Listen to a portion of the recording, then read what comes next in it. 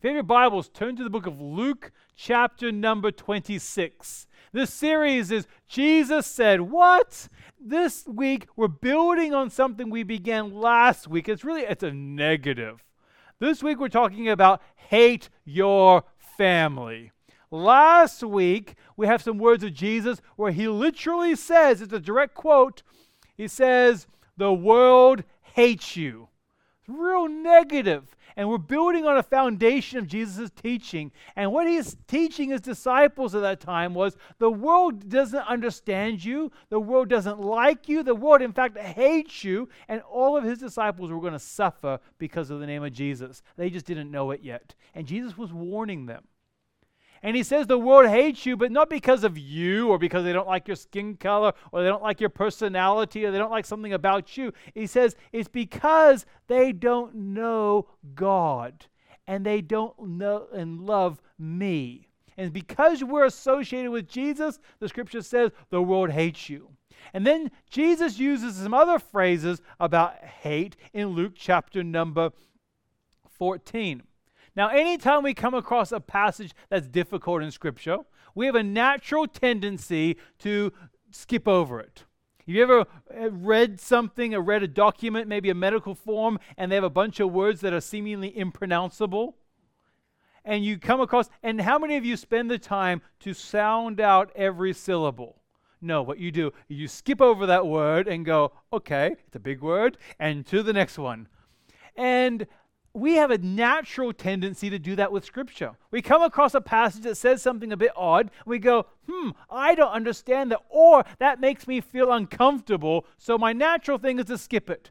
But we believe that the Bible is the inspired Word of God. Therefore, it's there for a reason. And it's up to us to delve into the Scripture, to look at the context, to look at supporting Scriptures and other Bible passages, and see how it all fits together as a whole, and then we come to a conclusion and we teach. That's why message preparation and sermon preparation takes a long time, because you do all this research, and then I put like one thing down on the page. So we're going to delve into this passage, and we're going to read, and this is to put you in a little bit of context, is during a time period of a bit of transition in Jesus' ministry. Previously, he had been actively out preaching and performing miracles, and the crowds were coming, and Jesus is just finishing up that part of his ministry where he's substantiating himself as the Messiah and performing miracles, and the crowds are following. He's very popular during this time, and it's a transition time when in the rest of Luke, he very rarely does he perform miracles. Now he's teaching, and he's telling parables, and he's talking directly to his followers, not to the masses. So we're right in the middle of this transition time in Jesus' ministry. And it says in Luke chapter 14, verse number 25, now great crowds accompanied him. And he turned and said to them, if anyone comes after me and does not, here's that word, hate his own father and mother and wife and children and brothers and sisters, and yes, even his own life, he cannot be my disciple. Now, some of you, when you heard that you're allowed to hate your brother and sister, you got a little bit excited there. And you can easily take Scripture out of context. I have two sisters that I get along really well with because they live 2 hours away now. And they used to live across the hall from me. And they were annoying. And when you come across Scripture that goes, hate your sister, you're like, thank you. I put it on a t-shirt. Like, finally, the Scripture allows me to do what it is that I want to do. And that's what it's going to talk about. And we're going to delve into that more as we go along. But he's talking about priorities here. And he goes on in verse number 27, whoever does not bear his own cross and come after me cannot be my disciple. For which of you, desiring to build a tower, does not first sit down and count the cost, whether he has enough to complete it? Otherwise, whether he has laid a foundation and is not able to finish. All who see it begin to mock him, saying, this man began to build and was not able to finish. Or what king, going to encounter another king in war, will not sit down first and deliberate whether he is able with 10,000 to meet him who comes against him with 20,000?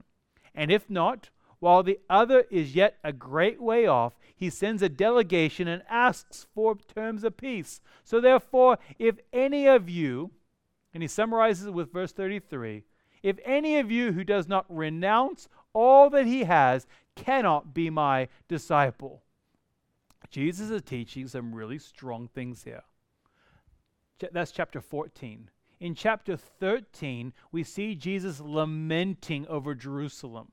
He loves these people. He's not telling these crowds of people, go away, you're annoying me. It's the opposite. He's giving them a reality check.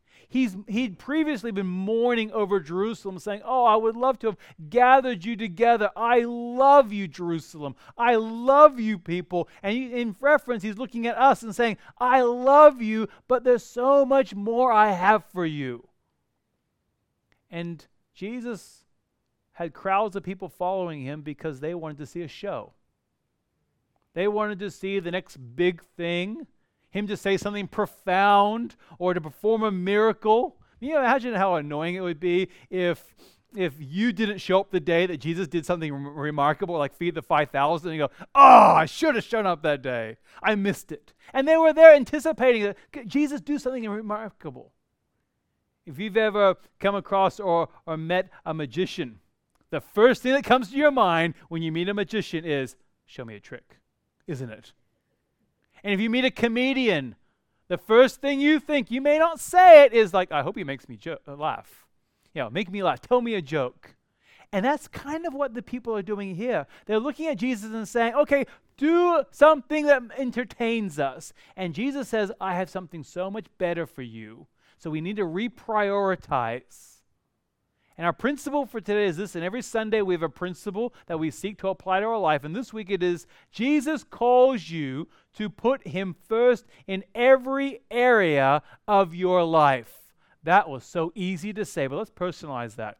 Let's take the you and make it a me for everyone. It says, Jesus calls me to put him first in every area of my life. That statement is easy to say. It's a lifetime journey. Now, this morning, we're not talking about salvation. We're talking about discipleship. And as we delve into this, we have 2 points. And if you have your bulletin, in your bulletin, you'll find the message notes. You'll be able to follow along. And I hope it's a help to you and also helps you remember what we're talking about this morning. The 2 points are count the cost and consider the reward. So the first point is count the cost. So Jesus is speaking to the crowds of people after some entertainment, and he gives them the reality check, and he summarizes in verse 33, and it says, so therefore, if any of you does not renounce all that he has, cannot be my disciple. Now, when you hear the word cannot, oftentimes we think that we are the exception. We think, well, you might not be able to, but I can. You might not be strong enough or smart enough or faithful enough, but I can be. And Jesus makes a definitive statement here and says, no, it doesn't matter how smart you are, your education. It doesn't matter what skin color you are or where you're born or where you've grown up. It doesn't matter what your job is. It doesn't matter how big your bank account is. It says there, you cannot be my disciple. The word disciple literally means a follower. In fact, more specifically, it means a learner. And Jesus, when he called his disciples, he called them to leave everything behind and to be learners of him or followers of him. Now here, I want to make a very clear distinction. This is not talking about salvation. Salvation is a free gift given to us by God. No amount of giving up everything will earn your salvation. Salvation is only through grace, through faith in Jesus Christ and him alone. If we could easily misinterpret this and go down a negative route of works-based salvation where somehow you had to earn it, you had to be good enough, you had to pay enough or to do enough good things in order to earn your salvation. That's not what this passage is talking about. He's talking about being a follower. You know Christ is your Savior. Now what? I want to stand before God one day, as the parable describes it, and the master says, well done, good and faithful servant. Enter now into the joy of your Lord. I want just to make it to heaven, but I also want God to say, well done. And that's what it's talking about here, being a disciple, a learner. When Jesus called his disciples to leave everything behind and follow him, using the example of the ones that were by the Sea of Galilee, the fishermen, he called them to leave their nets and to follow me. And they literally got up, left the nets behind, unclean nets, and they go, we're going to follow Jesus. And you think beyond that, they left everything behind. They left their job, they left their security, they left their family. Within that, they would have left their identity, because it would have been Peter, James, and John. Well, they're fishermen.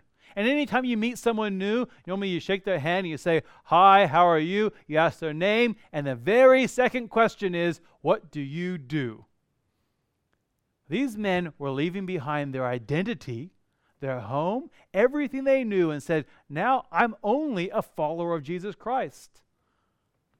And that's what Jesus Christ is calling us to do, to be followers, because, and here's a real key behind that, the disciples could not have remained beside the Sea of Galilee as fishermen and followed him at the same time. You can't be two places at once. They had to physically leave behind and become followers. You can't follow and stay. So we're going to look at two different aspects in here that Jesus calls us to count the cost. And the question behind this is it worth it? Is it worth it to be a follower or a disciple of Jesus Christ? And Jesus invites us to ask that question. Count the cost. And first of all, we see, is it worth it to follow over our family? And we'll see verses 26 and also in verse 33, it says, if anyone comes to me and does not hate his own father and mother and wife and children and brothers and sisters, yes, even his own life, he cannot be my disciple. So therefore, if anyone does not renounce all that he has, he cannot be my disciple. Now, the word that is the Aramaic word translated as hate is correctly translated as hate in this passage. But in the Eastern culture and the way they look at things, they often do a lesser to greater, and this is a comparison way of thinking. So within this context, every Bible commentator I read agreed with what I'm going to say here. No one says, the Bible says you have to hate your family. Like, I'm sorry, I hate you. That's not what it says there at all. Here's the key. In that context, it literally means to love less. I love Jesus, and following him is so important in my life. In comparison, I hate my family. Now, obviously, you don't hate your family because we don't find that consistent with Jesus Christ and loving others. But in comparison, I love my wife so much. In comparison, I'm going to use you as an example. I hate you. I love you less than my wife. When a soldier goes to war, that's a good way to think of this. They don't hate their family, but they love their country and they love their calling, and they've made such a commitment that they have left behind their family. They love less their family to go and serve. When a student leaves their family and goes from here to Perth and goes to uni, it doesn't mean that they hate their family, but they love the prospect of the education and a prospect of a career in the future and the experience of uni. So therefore, for a time, they leave their family and they love less their family and they go to uni. There's a man named C.S. Lewis who was a Christian apologist. He died actually a number of years ago, but he's still well known. He's most well known for the Narnia series of books, and they've made movies. And he was a deep thinker. And after his death, they compiled a number of his letters together and a number of his writings, and they put it together as a book. In fact, there's a couple of different books in this, but this one particular one is called The Letters of C.S. Lewis. So, there was a lot of thought went into the title of this book. And they compiled all these letters together, and he's talking about how the benefits of loving God. And he uses his family or his wife, and he calls her dearest in this passage. It's not on the screen, so I just want you to listen to my words here. He says, to love you as I should, I must worship God as creator. When I have learned to love God better than my earthly dearest, I shall love my earthly dearest better than I do now. Insofar as I learn to love my earthly dearest at the expense of God and instead of God, I shall be moving towards a state in which I shall not love my earthly dearest at all. And he summarizes it with this sentence.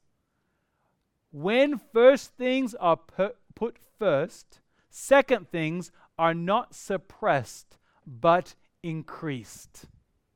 When you learn to love and to follow and be a disciple of Jesus Christ and love less your family, you will naturally love your family more because you know and to love Jesus more. That's a beautiful compromise, isn't it? Because if it was the opposite, like, I'm sorry, I'm going to be all alone and miserable in this life because I love Jesus. That's not what we find at all. Jesus Christ in the gifts keeps giving and giving and giving us more and more capacity to love and to be loved. In verse 33, it uses a word called renounce. That word renounce literally means to say goodbye to. It's to say farewell. And it says there that we are to say farewell to all that he has. And we think saying goodbye to our stuff or saying goodbye to our relationships.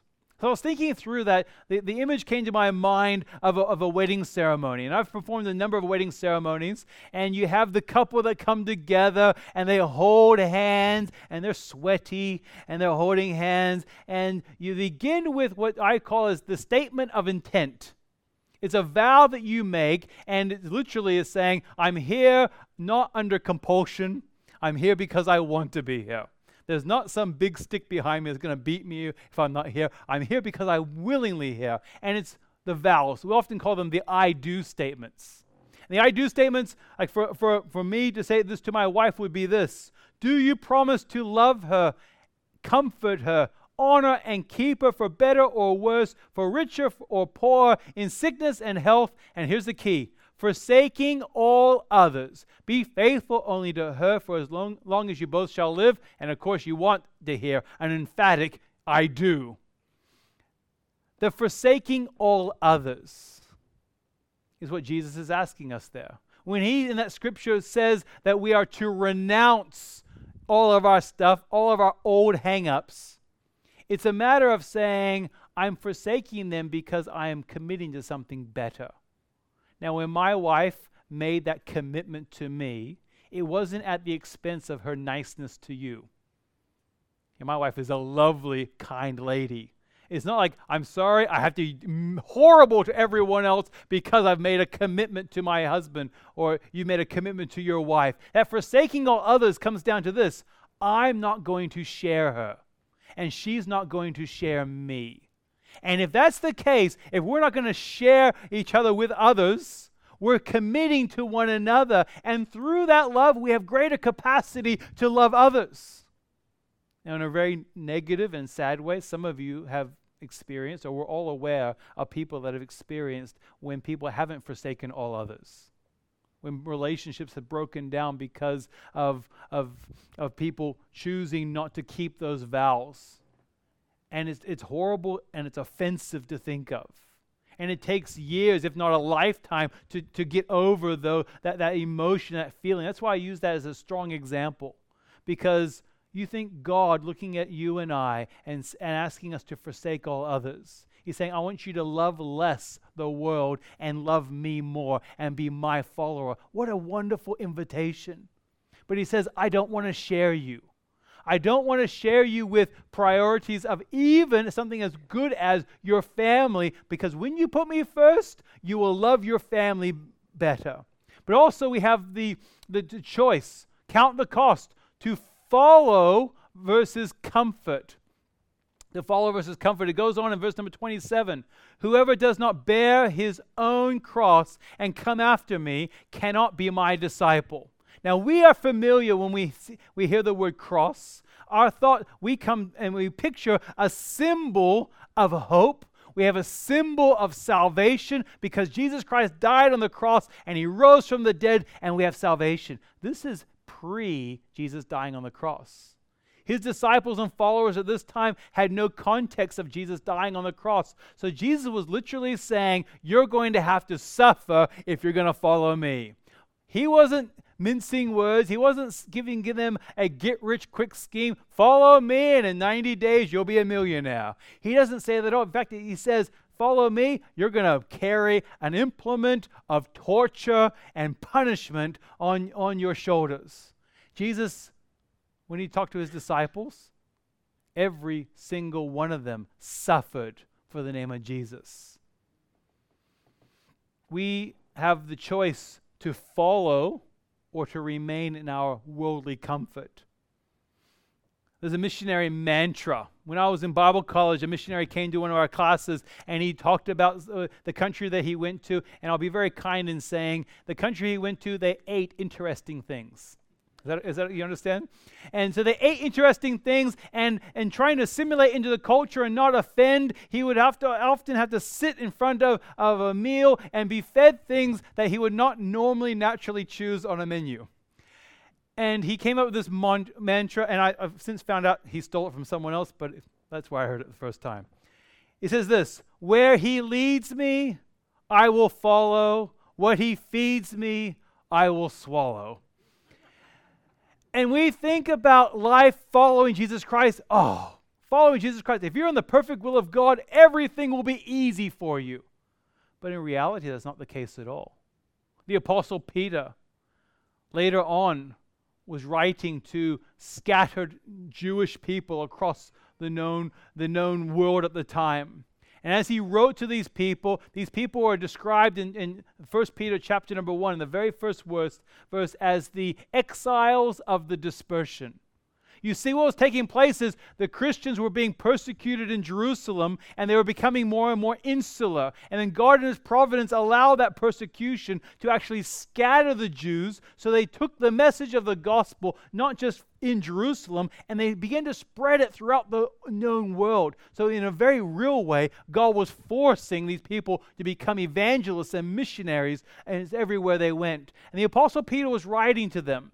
And as he wrote to them in chapter number 4 of 1 Peter, he gives them, again, a reality check and says, you know what, you're suffering, but you're suffering for a good cause. It's worth it to follow Jesus Christ and to not experience short-term comfort. He says in verse number 12 of chapter 4, beloved, do not be surprised at the fiery trial when it comes to you to test you. None of us go, oh, I love it when bad things happen to me. I love it when I suffer for doing right, as though something strange were happening to you. But rejoice insofar as you share Christ's sufferings, that you may also rejoice and be glad when his glory is revealed. If you are insulted for the name of Christ, you are blessed, because the Spirit of glory and of God rests upon you. And verse 15 gives us a focus.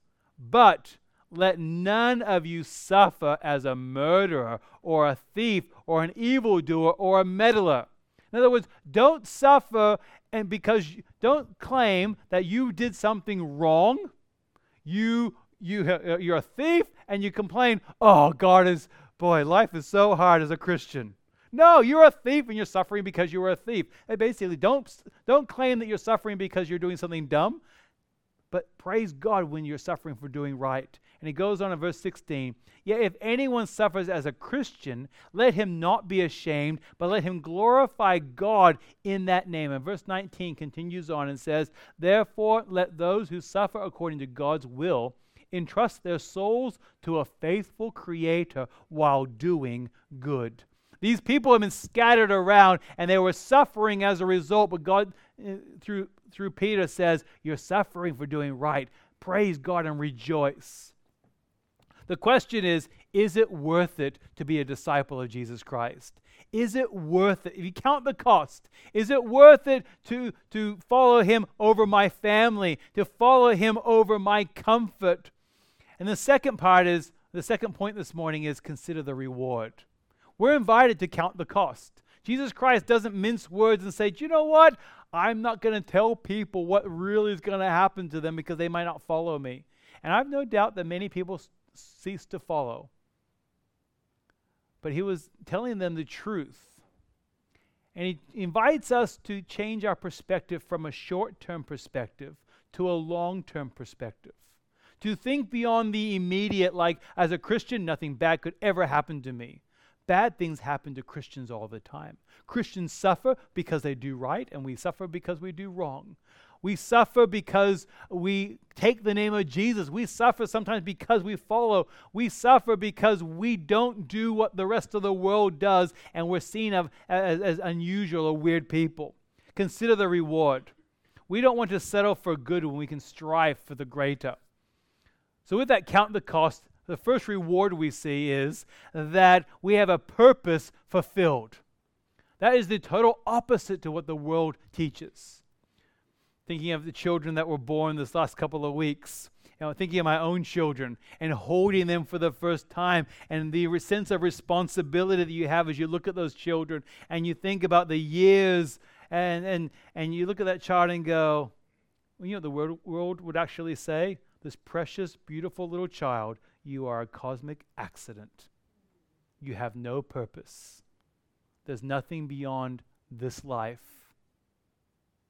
And as believers in Jesus Christ, we find in the Word of God that we were created with a purpose. And we're not some cosmic accident, but we're created to live this life, but also we're created to live for eternity. And we're created by God, not by surprise, but He says, I have a plan and a purpose for your life. That changes the way we look at our children, even when they keep us up at 3 a.m. You go, oh, you little blessings. Verses 28 through 30, it gives us the example of a man building a tower. And it says, for which of you desiring to build a tower does not first sit down and count the cost, whether he has enough to complete it? Or otherwise, when he has laid a foundation, is not able to finish.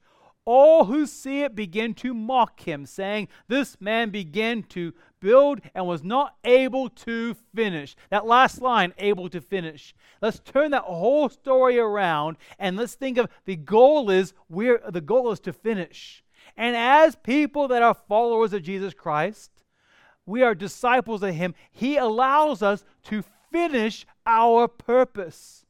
The Apostle Paul is a man who was an incredible evangelist, but he also suffered horribly. If you're going to travel with anyone, you better be ready to suffer if you're going to travel with the Apostle Paul. When the Apostle Paul traveled and he preached the name of Jesus, he ended up in prison, or he was beaten. If you take a sailing ship with him, he's going to be shipwrecked. All these horrible things happen to him. In other words, if you don't follow Paul around, you will be safe and sound.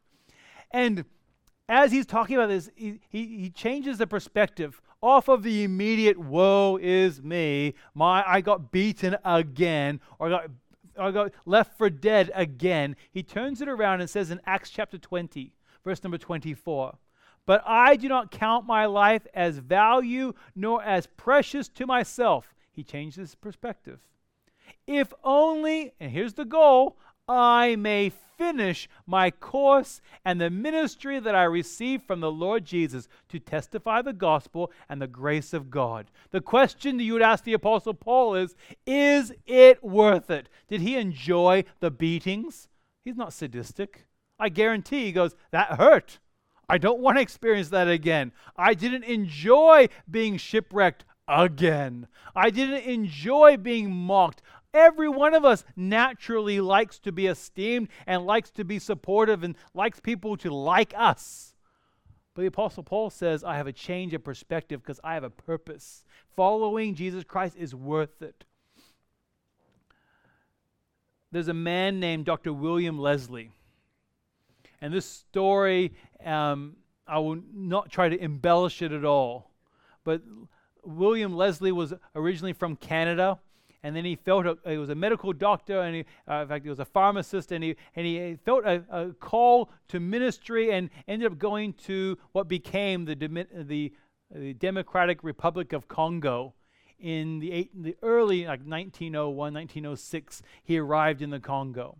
And he began to serve in his medical missions, and he had a particular call to what was known as an unreached people group. And it was not easy to get to. You had to fly into a particular area, and you had to take a boat, and then you had to hike into the jungle, and you came across these people that were unreached.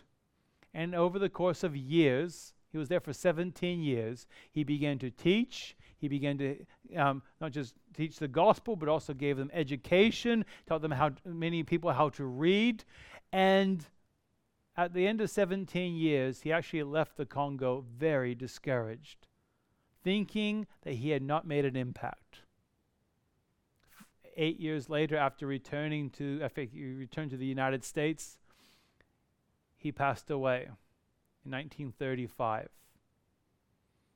65 years later, in the year 2000, there was a missionary organization that was seeking to map out and to find unreached people groups. And they began to fly into this particular area, take the long boat ride and take the long hike, searching for these people that they knew were in the distance that they didn't think had been reached by the gospel. And they were surprised to find across these villages of these seemingly unreached people, there was 8 churches across the villages.